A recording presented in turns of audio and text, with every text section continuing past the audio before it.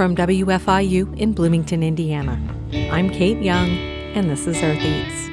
And blows a kiss to the tree, which everyone knows cannot grow this far north, being Mediterranean and favoring the rocky, sun-baked soils of Jordan and Sicily. But no one told the fig tree. This week on our show, Ross Gay shares a poem featuring the opposite of social distancing, Under a Fig Tree in Philadelphia, and Bloomington neighbors share tips on raising figs here in the Midwest. Producer Violet Barron interviews a butcher in a grocery store at the start of the pandemic, and Harvest Public Media has a story about young farmers and student loan debt. All that and more just ahead, so stay with us.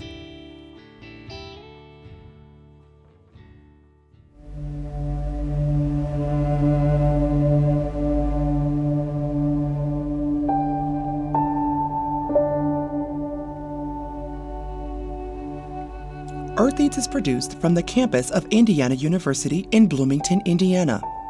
We wish to acknowledge and honor the indigenous communities native to this region and recognize that Indiana University Bloomington is built on indigenous homelands and resources. We recognize the Miami, Delaware, Potawatomi, and Shawnee people as past, present, and future caretakers of this land.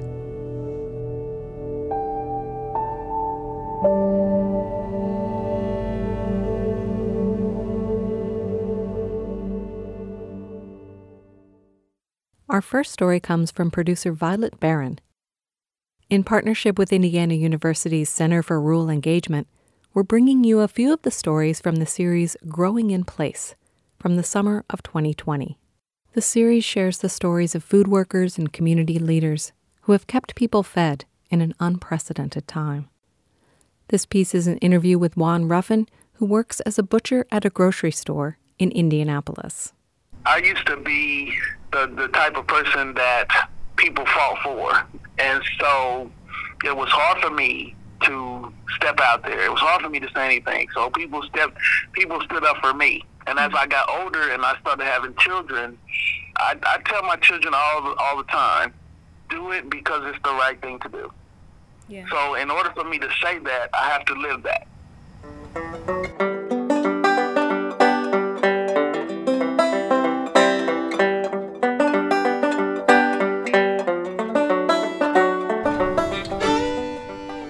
My name is Juan Ruffin, and I am a butcher at Kroger's for 23 years.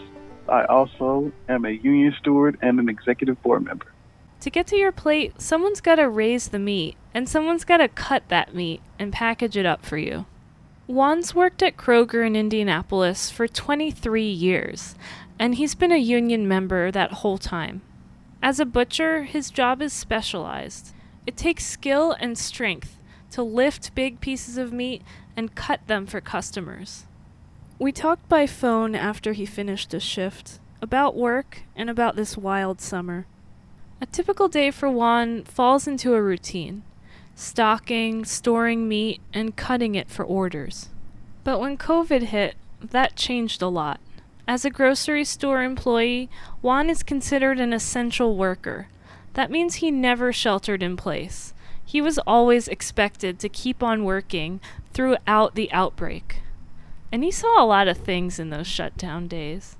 There were several customers that came to the grocery store every day because there was literally nothing else to do. And a lot of them came in without masks on. And a lot of times they were not purchasing anything. It was just something to do, just to get out. It was really exhausting because grocery shops, everybody has to eat. So if that's all they could do, that's all they were doing. And so we were busy. I mean, extremely. Like, I've never seen us as busy that much and every day. He says that's calmed down now that Indiana is opening up again. But he's still concerned, especially since the virus is far from under control just yet. Like when cases first started to rise in Indy, Kroger announced it would limit stores to half capacity. Half capacity is what we are on an extremely busy day. So it wasn't really eliminating exposure. It was just meeting the demands of or a PR stunt, actually, because if you're saying we're limiting a store to half capacity, and every Kroger that I've ever worked at has never been at half capacity, even at their busiest moments, then you're really just saying words, because you're not limiting anything. What are you doing? What are you doing for us? You're not making it any safer for anybody, because we never operated at capacity.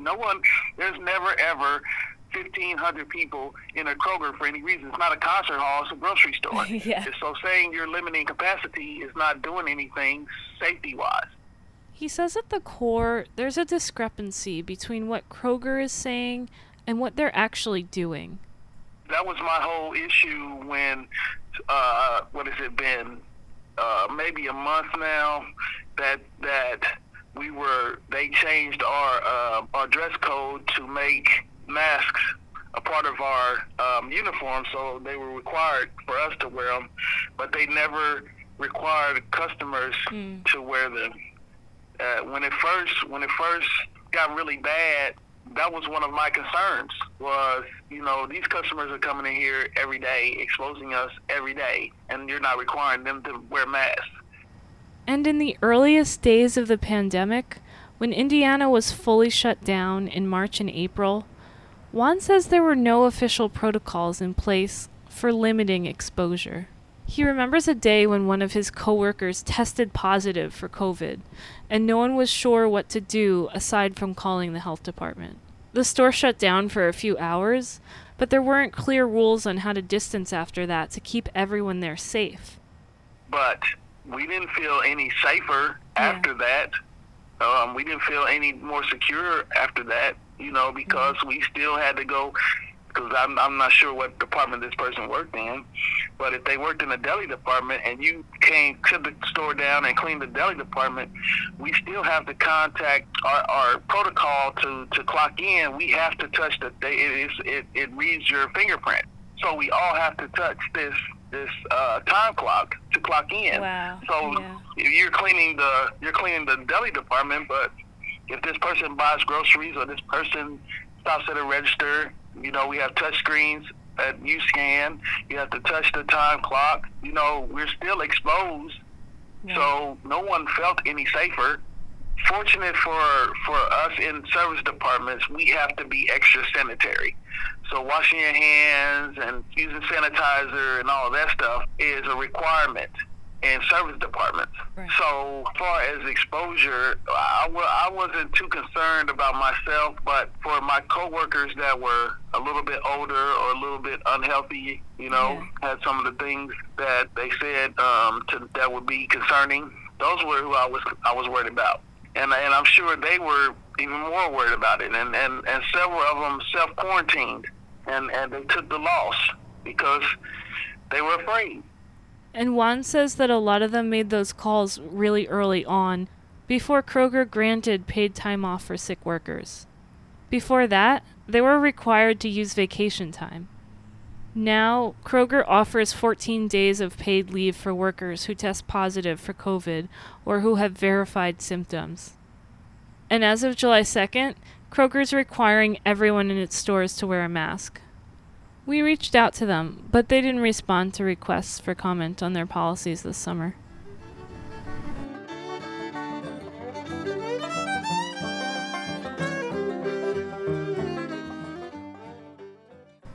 Juan's union is called the United Food and Commercial Worker International Union, or UCFW, and it's won some rights for its workers in Indiana's Local 700 chapter. They got members more distance between workstations in places where that was possible, and social distance in break rooms. And they're still fighting. They're working at the state level and across the country to give better benefits to workers on the front lines, and to limit their exposure to the virus. Since Juan's a union steward, he advocates for his coworkers, and he makes sure they feel safe at work. But for him, being in union leadership goes even deeper than that. As an autistic person, advocacy means a lot to him. I used to be the type of person that people fought for because, being autistic is hard. I have what's called pervasive developmental disorder, which is a social anxiety. Mm-hmm. And so it was hard for me to step out there. It was hard for me to say anything. So people stood up for me. And as I got older and I started having children, I tell my children all the time, do it because it's the right thing to do. Yeah. So in order for me to say that, I have to live that. A part of watching people get mistreated and knowing what our rights were, I decided to step up and be a union steward because I've had store managers that took advantage of people not knowing what our contract says. Yeah. So I felt it was only fair to help them and show them that they don't have to take a bunch of crap from someone because they don't know what they can and cannot do. You want what's best for those that can't.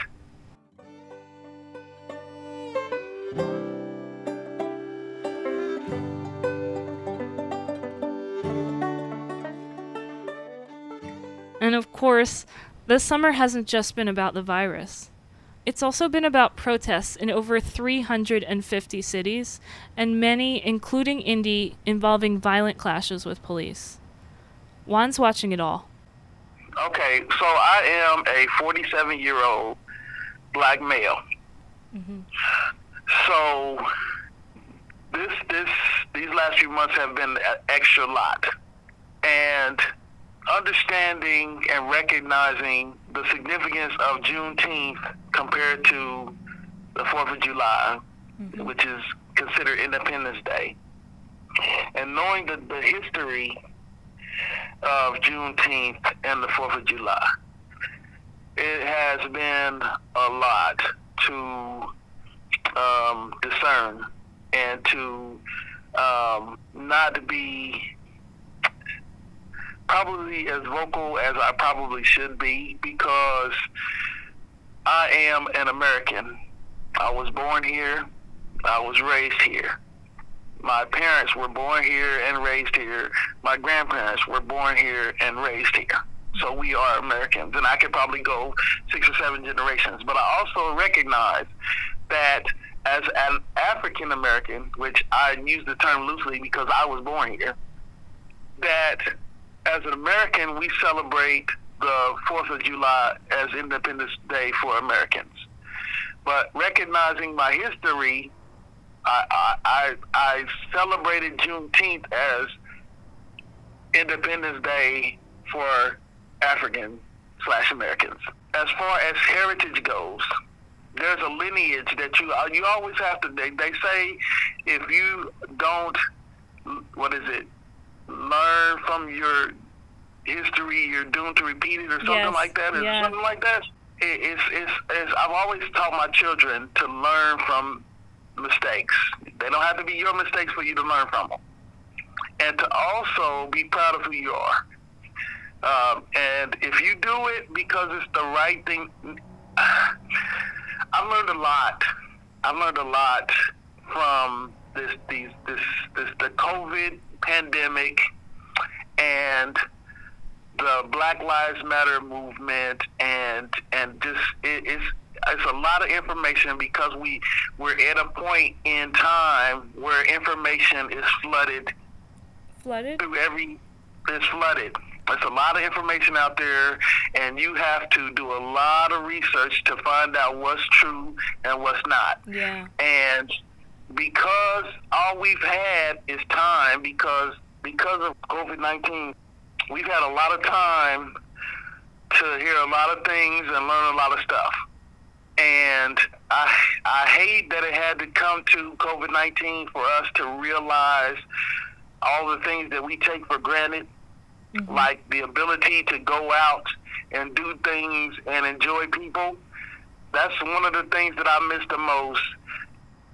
Is I'm autistic, but I love my relationships. Yeah. I gain a lot from being around people, a lot. Yeah. All I've had was my coworkers for the last 18 months. I haven't seen friends. I haven't seen family, because I have a lot of family that were high risk. Yeah. So, talking on the phone is good, but being around a person that you like being around is a lot better. And I've tried to teach my children to always enjoy the time that you have because it's limited. This year at Kroger has made me more tired than I've ever been in my life. I've worked more hours than I've ever worked in my life because if you're trained to do a job, and there are a lot of butchers left. There's a lot of people that work in meat shops, but there are not a lot of butchers left. There's not a lot of people that can pull a cow and cut it in half and seam it down and get all the cuts that you like, T-bones, New York strips, ribeyes, filet mignon. Not a lot of us left. So when you're limited on how many people can do a job, and then COVID hits, and those people, a few of those people get self-quarantined, then if you're not self-quarantined, then all of that falls on you. And that's what happened to me. My boss is high risk. He's diabetic, and his doctor made him quarantine.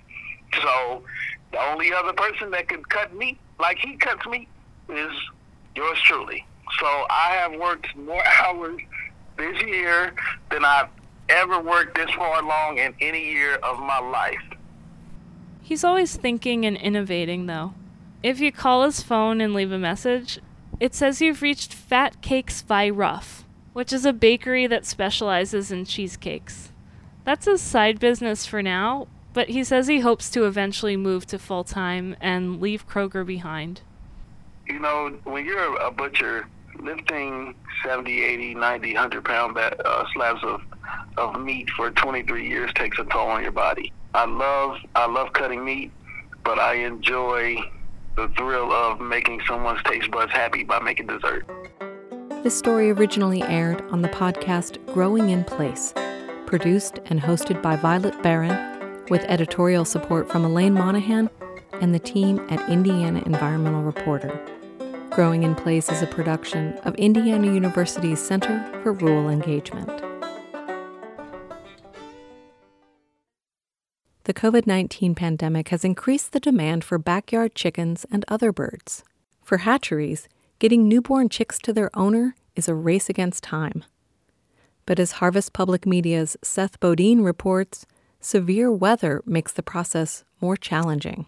The peeps of thousands of small, fuzzy, freshly hatched chicks drifts through Cackle Hatchery in Lebanon, Missouri. From February to October, 300,000 eggs are delivered every 7 days to the hatchery. Jeff Smith is a third-generation owner of the business and says they have about 200 varieties of birds. We have some blue Americanas over here and cream leg bars. Now they lay a blue egg. And we have some Splash Americanas up there. They lay a blue egg. And then there's a box there that says Buckeyes. Logistics is the name of the game at Cackle Hatchery. They take orders months in advance. About 1 million eggs are either in incubators or hatchers. It takes approximately 3 weeks until they hatch. Then, a team of about 100 employees spring into action. They're separating hens from roosters, vaccinating them, and packing them up, all within a couple of hours. Work 24/7 here. Everybody is tapped out on the time and energy that they can put into it. The anatomy of the baby birds helps them survive shipping. Dana Zook is a livestock extension specialist for Oklahoma Cooperative Extension. She says when chicks are about to hatch, they absorb the yolk inside of their egg, which gives it some energy and some ability to have some energy for about 48 to 72 hours. Smith adds the chicks also have a heightened immune system the first 3 days that helps them weather extreme temperatures. After that, things can get dicey, which is why they rely on the speedy delivery from the U.S. Postal Service. But because of sub-zero temperatures in February, the post office put an embargo on live shipments. That's caused all sorts of headaches for Smith's business. It's just really hard to manage because we're already taxed at our limit, and we just don't have automated systems in place that can manage shuffling all these orders around. They do the best they can to help the chicks get to the owners safely. Hatchery employees put bedding in the boxes for better insulation and to absorb the moisture. But Smith says it's hard to know what each shipping process will look like. Very difficult to know how to pack them because we don't know specifically if they're going to be on a truck for 2 hours or are they going to be on a truck for 12 hours. Despite the hatchery's best efforts, they don't always win the race. Shirley Matlock raises and sells hundreds of chickens in Depew, Oklahoma.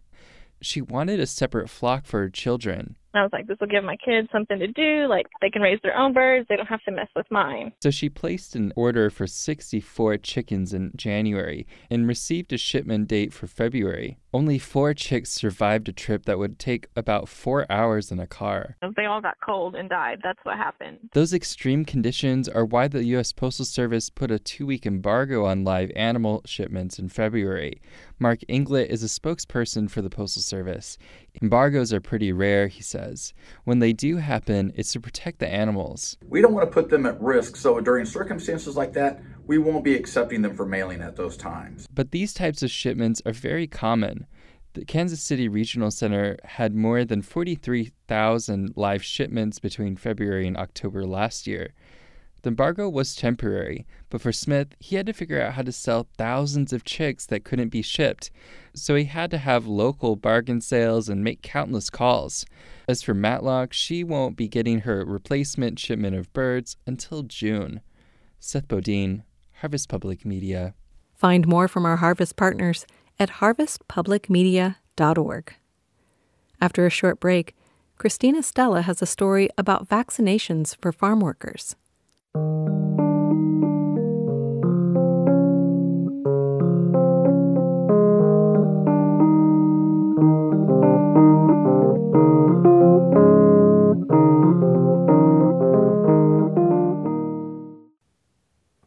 I'm Kate Young. You're listening to Earth Eats. More than half of all farm workers hired in the U.S. are from Mexico. And right now, many are making their way to farms across the country on temporary work visas. Some states are prioritizing these workers in their vaccine rollout plans and are already getting shots into arms. As Harvest Public Media's Dana Cronin reports, for many farm workers at this point, vaccines are far more accessible here than in their home countries. White vans carrying small groups of farm workers drive up periodically to the parish hall at St. Joseph's Catholic Church in Cobden, Illinois, dropping off groups of men who have recently arrived from Mexico. Many of them will be here until October on temporary agricultural work visas, and on only their third day here, they're getting vaccinated. 34-year-old Jorge Feria just arrived from Oaxaca, Mexico. Moments after receiving his shot, he felt relieved. We have the fortune to come work through a visa and have a government that cares about the people that come to work in the fields. We are very grateful. He says if he had stayed in Mexico, he wouldn't be vaccinated. In fact, he doesn't know anyone in Mexico who has yet gotten the shot. It's a big deal for many of these workers. Farm workers have been hit particularly hard by the pandemic. According to researchers at Purdue University, in the U.S. alone, it's estimated that hundreds of thousands of agricultural workers have tested positive for the virus, and thousands have died. Relax your arm. Jose Martinez rolls up the sleeve of his blue tie-dye t-shirt in preparation for the shot. Nothing hard. Nothing hard. Nothing hard. Martinez, who's originally from Mexico, now lives in Illinois year-round, working as a forklift operator at a farm. He says most of his family also works on farms, and almost all are vaccinated. His parents, though, remain in Mexico. Todavía no. They're not vaccinated yet, because in Mexico, it's really hard to get. Carlos Leonardo Magis Rodriguez teaches medicine at the National Autonomous University of Mexico. The real problem is that we don't have enough vaccines. He says the supply issues mean that most Mexican residents, even healthcare workers, aren't yet vaccinated. Mexico's vaccine distribution plan is age-based, and Magis Rodriguez says he expects 20 to 30-year-olds won't become eligible until maybe next January, meaning many of the farm workers getting their shots in the U.S. now will likely be nearly a full year ahead of their peers back home. Some farm workers say many of their friends and family members are afraid to get vaccinated after hearing false information and conspiracy theories. Que el gobierno está en contra de la gente. That the government is against the people and that they're putting the virus in our bodies. Eleazar Chavez also recently arrived from Oaxaca on a work visa. The night before getting vaccinated, he attended an informational session put on by a local health clinic.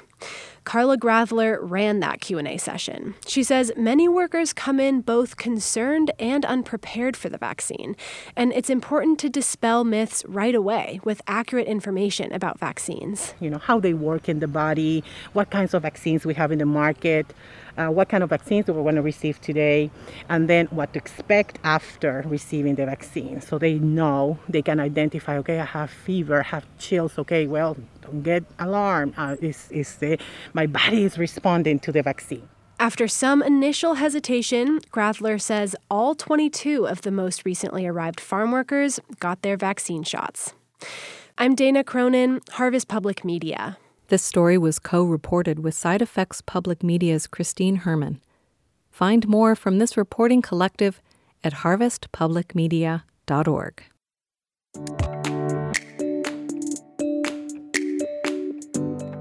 Last spring, in the early months of the pandemic, many people took up gardening and growing food. For some, it was a survival response to the food shortages they were seeing in the grocery stores. For some, it was the result of having more time at home to tend to plants. And for others, it was a source of joy and stress relief during a difficult time. Based on the reports of shortages from retail seed companies, it sounds like the increased interest in home gardening continues into this spring planting season. As the seed packets arrive in the mail, many of us are dreaming of our fruitful garden patches and delicious future meals. And when you plant a fruit tree, you can't help but look to the future. Sometimes way in the future. It usually takes years for trees to bear fruit. Orchardists are in it for the long haul. Ann Schertz said she hadn't thought too far ahead when she purchased her fig tree 7 years ago. I bought it from May's Greenhouse. She says it was an impulse buy. But I was inspired by the Bloomington Community Orchard when I saw their fig and how big it had grown and that it was producing figs. I thought, I want one of those. It's a Chicago fig. Chicago hardy, is that just terminology or? I think you're right. Okay. I thought if it could survive in Chicago, then it would probably do pretty well in Bloomington, Indiana. Ann Schertz lives with her husband, Alan Schertz, in the Bryan Park neighborhood in central Bloomington. We used to be neighbors. She's a professional photographer, and he works for the city of Bloomington. They have a lot of other interests, like baking, building, gardening. You might catch Alan gliding across campus on a longboard in the summer, or the two of them walking their little dog, McGee, in the neighborhood. Oh, and you might say they're foodies. So maybe we could do like a levels check. Just tell me what you had for breakfast. Today we had crepes with Gruyere cheese, sauteed mushrooms, spinach, and eggs. It was pretty nice. Yeah, I appreciated it. That is definitely the best "what did you have for breakfast" breakfast that I have ever gotten. I invited them on the show to talk about their fig tree. I started by asking them, why figs? I think Ann has always wanted, if we're choosing a plant, Ann would lean towards something that would produce food, and the fig leaves are beautiful, so it's quite pleasant to look at, and it is really fun to eat figs. I think also because it seemed a little exotic and like something that I never thought we could grow in Indiana. And then once I learned that we could, I was really excited about planting something in my yard that I could look forward to picking every year. I know a couple of other people in town with fig trees, but Ann and Allen's is the biggest, and it bears the most fruit. Their house lies along a familiar route through town for me, and the tree is in their side yard, right next to the road, so I pass it almost daily. A few years ago in the winter, I noticed they'd built a sort of circular cage around it, with light wire fencing, and filled it in with dried leaves. Each year, the cage got bigger as the tree grew. Last year, they had it decorated with Christmas lights. Our neighbor bought us Christmas lights to put on it. Thought it looked like a cake. So it looks like a big cake at Christmas. I wanted to learn their secret to fig tree success. I stopped by in the fall, when they were getting it ready for winter, and asked them to describe the process. When I arrived, they'd already set up a circular cage around the tree using stakes and lightweight wire fencing.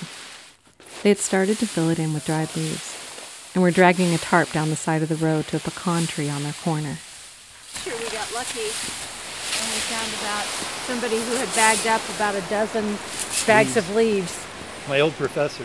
Giant bags, and so we just sent Cold him an called email and asked him if we could have his leaves. That saves time. Yeah. Especially when we're kind of in a pinch. It's cold so early this year. They try to get it covered before the first frost, or at least the first hard freeze. This year's first cold snap came early. Many of the leaves hadn't even fallen off the trees yet, so they were happy for any leaves they could get their hands on. They dragged the tarp to the cage and started dumping in the leaves. What is the method here? Do you just dump it in there, or are you trying to get a specific, do you want to make sure it's packed dense, or? I would say packed loose. Like you can see I have a little void there. Yeah. So my quality control is quite not up to snuff.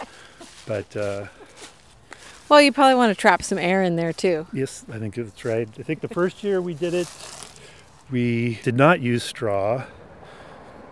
Maybe year 2 or 3, we did use straw at the base. And I think that's a good thing. I did not use straw at the base of this one. So we'll see. But again, I am no expert. We are just winging it, you know what I mean? Yeah, we're pretty loose. It's kind of more like a ritual. Yeah. It's a ritual that seems to work. What I've noticed from other friends' fig trees is that in our climate, certain varieties of fig trees will survive the winter, but they die back quite a bit, and each spring it takes a while to recover and send out new growth. As a result, the tree doesn't get that much bigger from year to year. That's not the case with Ann and Alan's tree. And so what is the purpose of putting a cage around it and packing it with leaves? Like, what is your intention with that? What do you think it's doing? I guess we're thinking it's insulating it. I don't really know if it is. Like, we've never studied it, or we don't really know what we're doing, but we just keep doing it each year and it keeps producing. So well, I think I read to do that, and that it would help protect it from a hard freeze. Oh, okay. So it seems to have worked, though. I mean, every year we get about twice as many figs as we did the year before. And this year we got, I think, somewhere in the ballpark of 200 figs. 200 figs, that's quite a bit. And so do they come on all at once, or is it just sort of throughout the season? Yeah, gradually. Yeah, it usually starts out with just 1 or 2. You have to really keep looking for them because the fig's so big now that you really have to get in there and see where the figs are and make sure you don't miss any of those delicious figs on that. So speaking of delicious, what kind of things do you guys like to do with them since you have an abundant harvest? This isn't just like 1 or 2 a day. Unfortunately, I think we mainly just eat them raw. I mean, like, or when they ripen. But we've sautéed them. Sauté them in butter and maple syrup, and very lightly, because you don't need to use very much because they're already a pretty sweet fruit. So we cut them up, and then we'll eat them with pancakes and waffles or on ice cream. Or even yogurt. We've had like a fig yogurt parfait, little granola, little yogurt, little figgy. And sometimes we've taken them to a friend of ours' house, and we've put them on pizza, too, with goat cheese. Oh, yeah, I forgot. You did. It's very good. Have you ever preserved them, like by making jam or dried them or anything? We haven't gotten to that point where we have so many that we would do that. We mostly gobble them down just as they are. Do you give them away to friends and neighbors? By all means. We do, because we want other people to experience the fig. They often have never had a fig. Especially a fresh one. Yes, and they thought that, like, we have neighbors from Israel, and they thought that they could only get them in Israel as far as, growing them in the vicinity where they lived. So that was exciting to them to know that that was a possibility. That it is a nice invitational, like I don't know what you call it, like fellowship sharing thing. So it's a nice element as far as that goes, I think. It's actually happened with people driving by too, because I think people are curious when we're standing by it, wondering what we're doing, because they don't recognize it as something that would be bearing fruit.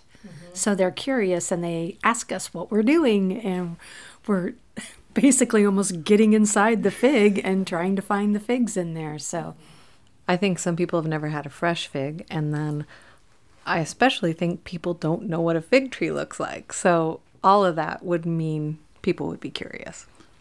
Absolutely. Although there are some people who think, no, I'm not eating that. It looks weird. But then they slice it open and it's pink. It's gorgeous on the inside. It looks kind of like a little ugly fruit on the outside, but you open it up and it's pink and beautiful and delicious. Yeah, so what does the outside look like? Outside color is initially green and then kind of turns brownish, almost kind of like a purpley bruised color when they're starting to ripen. Do you think anybody's picking? Because I know that your fig it's outside of your backyard fence. Yep. It's very it's very open to the community. There's many individuals that we've said, by all means, help yourself. But I also think there's kind of like a respect that they're not going to just come and harvest all of them or anything. You know what I mean? It's just like a...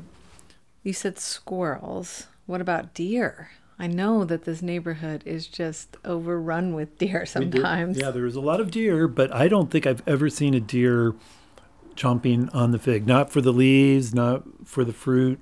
Either they don't like figs or they have not discovered them. Yeah. My guess would be the latter. They haven't discovered them because they will like them. I think for me, mostly it's just nice to have something out in the yard that grows and then I can pick the food and eat it. I don't feel like I'm being that resourceful, but it's just a fun thing to have in my life to be able to do that. I don't know. I guess what I am learning is to try to grow things that grow easily in Indiana. I have tried to grow lots of fruits that don't necessarily do that well in Indiana. And so to find something that does well, it pretty much takes care of itself besides covering it up in the winter.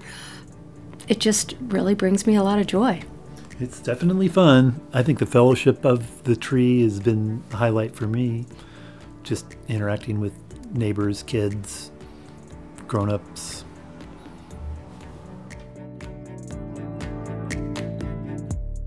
As is often the case, fruit from their fig tree is more than food. It's a conversation starter, a connector. After a short break, we have a poem from Ross Gay about the connections that can happen around a fig tree. Stay with us.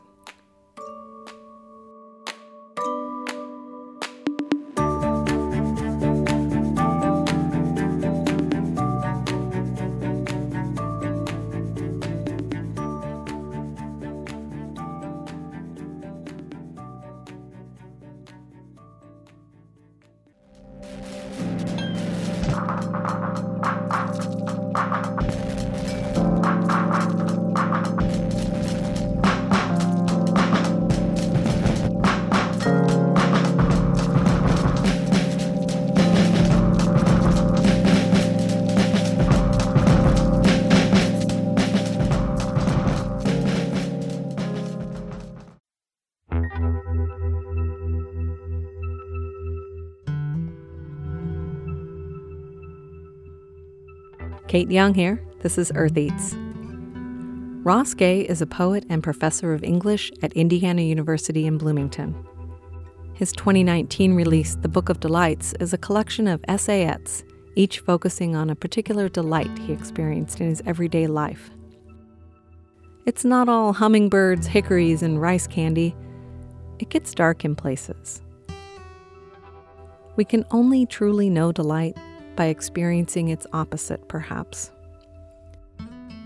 Ross Gay has been featured on This American Life, All Things Considered, and Krista Tippett's podcast, On Being. Last spring, I asked Ross if he could read from his poetry collection, Catalog of Unabashed Gratitude, which was a finalist for a National Book Award in 2016 and winner of the 2016 Kingsley Tufts Poetry Award and the 2015 National Book Critics Circle Award. Here's Ross Gay reading in his garden in 2020. To the Fig Tree on 9th and Christian. Tumbling through the city in my mind without once looking up, the racket in the lug work, probably rehearsing some stupid thing I said or did, some crime or other. The city, they say, is a lonely place until, yes, the sound of sweeping, and a woman, yes, with a broom beneath which you are now too, the canopy of a fig, its arms pulling the September sun to it, and she has a hose, too, and so works hard rinsing and scrubbing the walk, lest some poor sod slip on the silk of a fig and break his hip, and not probably reach over to gobble up the perpetrator. The light catches the veins in her hands when I ask about the tree. They flutter in the air, and she says, "Take as much as you can. Help me, please." So I load my pockets and mouth, and she points to the stepladder against the wall to mean more, but I was without a sack, so my meager plunder would have to suffice. And an old woman whom gravity was pulling into the earth loosed one from a low-slung branch, and its eye wept like hers, which she dabbed with a kerchief as she cleaved the fig with what remained of her teeth, and soon there were 8 or 9 people gathered beneath the tree, looking into it like a constellation, pointing. Do you see it? And I am tall, and so good for these things.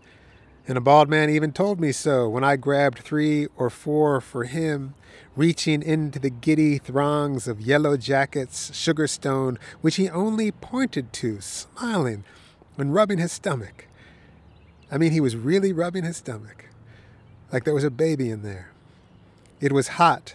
His head shone while he offered recipes to the group using words which I couldn't understand. And besides, I was a little tipsy on the dance of the velvety heart rolling in my mouth, pulling me down and down into the oldest countries of my body, where I ate my first fig from the hand of a man who escaped his country by swimming through the night, and maybe never said more than 5 words to me at once, but gave me figs. And a man on his way to work hops twice to reach at last his fig, which he smiles at and calls baby. "Come here, baby," he says, and blows a kiss to the tree, which everyone knows cannot grow this far north, being Mediterranean and favoring the rocky, sun-baked soils of Jordan and Sicily. But no one told the fig tree or the immigrants. There's a way the fig tree grows in groves. It wants, it seems, to hold us. Yes, I am anthropomorphizing, goddammit. I have twice in the last 30 seconds rubbed my sweaty forearm into someone else's sweaty shoulder, gleeful, eating out of each other's hands on Christian Street in Philadelphia, a city like most, which has murdered its own people. This is true. We are feeding each other from a tree at the corner of Christian and 9th. Strangers maybe never again. That was Ross Gay reading To the Fig Tree on 9th and Christian from his 2015 release Catalog of Unabashed Gratitude. His latest release is a book-length poem called Beholding. Ross Gay has collaborated with musicians such as Bon Iver and Angel Bot Dawood for a spoken word album available in early April. We have more information on our website, eartheats.org.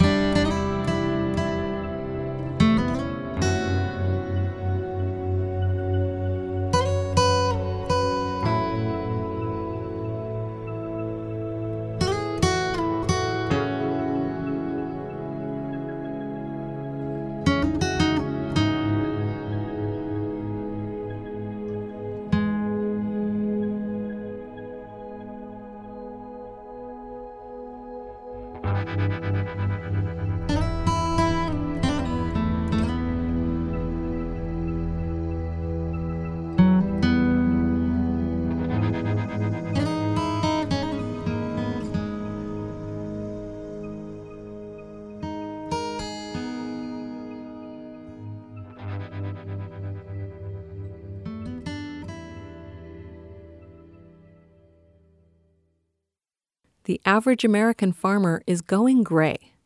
With many farmers eyeing retirement, a third of U.S. farmland is expected to change hands by 2035.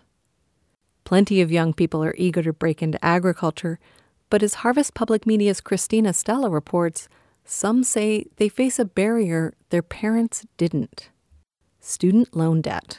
March will be a busy month for Kate Cahey, a first-generation farmer selling produce, herbs, and native plants in southwest Iowa. She'll spend hours planting in the tiny greenhouse on her front lawn, flanked by vast cornfields. Oh my gosh, from now until the end of May, I will be in here. But if all goes according to plan, they'll finish growing in her biggest investment yet.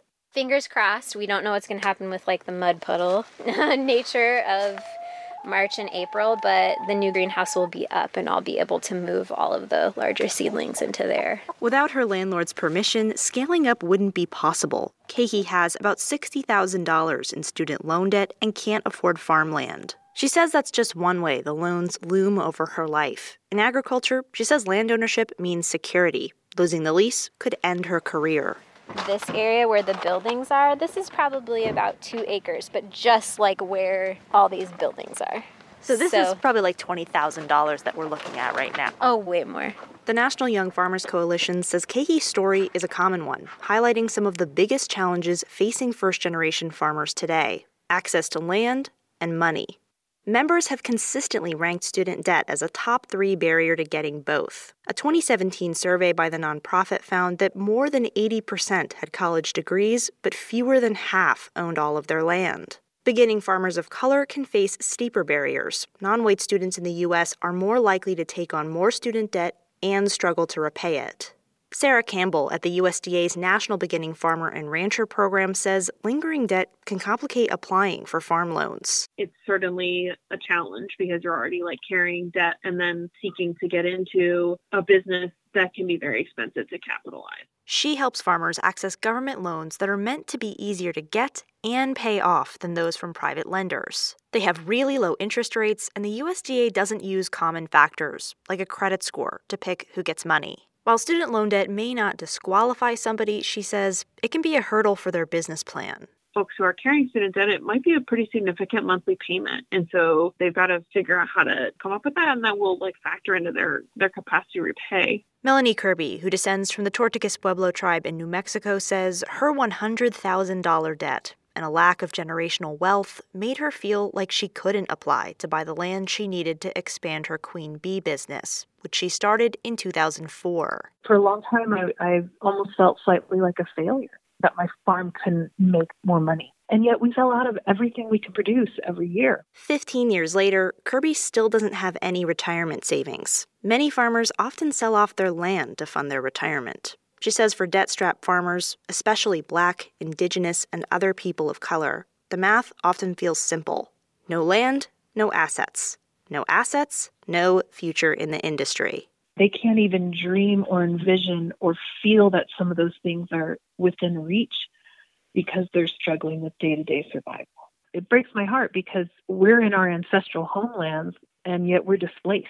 98% of U.S. farmland is owned by white farmers. With talk of possibly canceling some student debt buzzing around Washington, Kirby thinks any loan forgiveness for young farmers would likely help diversify U.S. agriculture. I want to have something that I can offer my children, whether they want to stick with it or they can chop it up and sell it off and do whatever they want to do.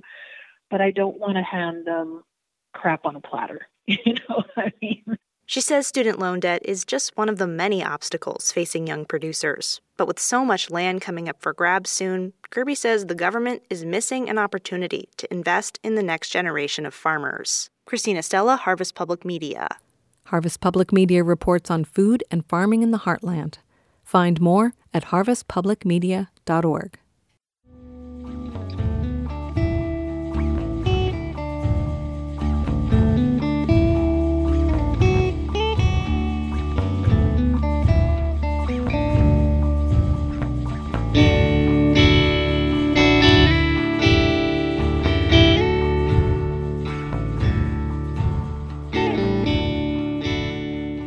That's it for our show this week. Thanks for tuning in. Be sure to follow Earth Eats on social media @EarthEats and subscribe to our YouTube channel. We've got some fun recipe videos from my home kitchen. Just search for Earth Eats on YouTube and subscribe.